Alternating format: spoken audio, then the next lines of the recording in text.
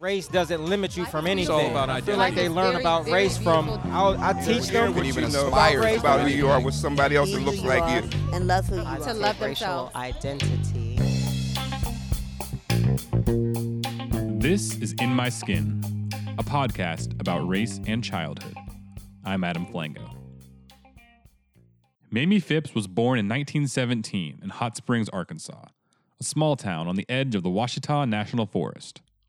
At that time, Hot Springs was a segregated town, with one school for white children and one school for black children, located on opposite ends of town. Students from the two schools would pass each other each day on the way to school, and Mamie did her best to stay out of fights. After all, she had a reputation to uphold. And in that town, it happened that my father was a well-respected black person.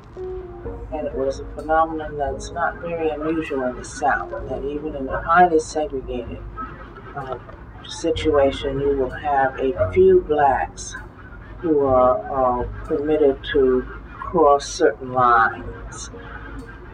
For example, to go to certain stores and be waited on. Not restaurants, but stores. So that you were always aware of where you could go, where you couldn't go, and what you could do and what you couldn't do. So you knew there was a real chasm, really, between the races there. So it was a part of your childhood.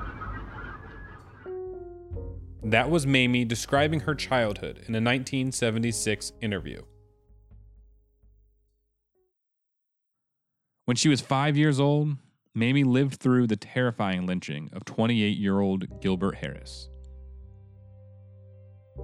And the first we heard of it, people came running from uptown, as we call it, to say that there was a mob coming into the city. So the whole neighborhood where we were knew that this mob was coming. We didn't know what they were doing or that they had this black man whom they had gotten out of the penitentiary at Little Rock.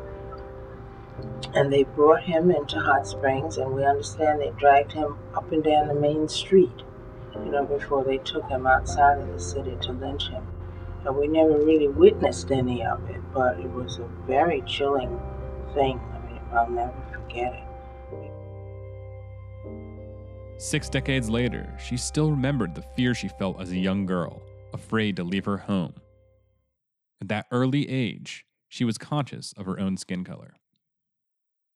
She would go on to leave Arkansas, though, heading to Howard University in Washington, D.C. to study mathematics. Later, she would pivot to psychology and meet Kenneth Clark, whom she would marry and partner with on a series of studies commonly referred to as the doll studies. If you've ever learned about race and childhood, you've probably heard of the Clark's doll study. It's the one that found white children and black children showed bias against black dolls. That study, published in 1947, would go on to be cited in the landmark desegregation case Brown v. Board of Education and serve as a foundational text for studies about race and childhood in the United States.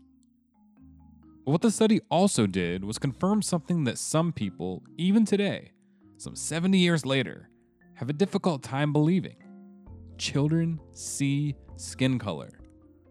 They may not be able to understand the complexities of race, but they do see color. Studies have shown that infants as young as 3 months old, yes, 3 months, can recognize skin color differences.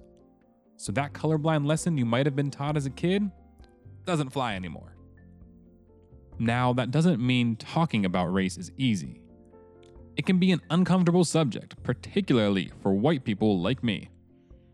But in order for the conversations to begin to feel normal and productive, they first need to happen and happen regularly.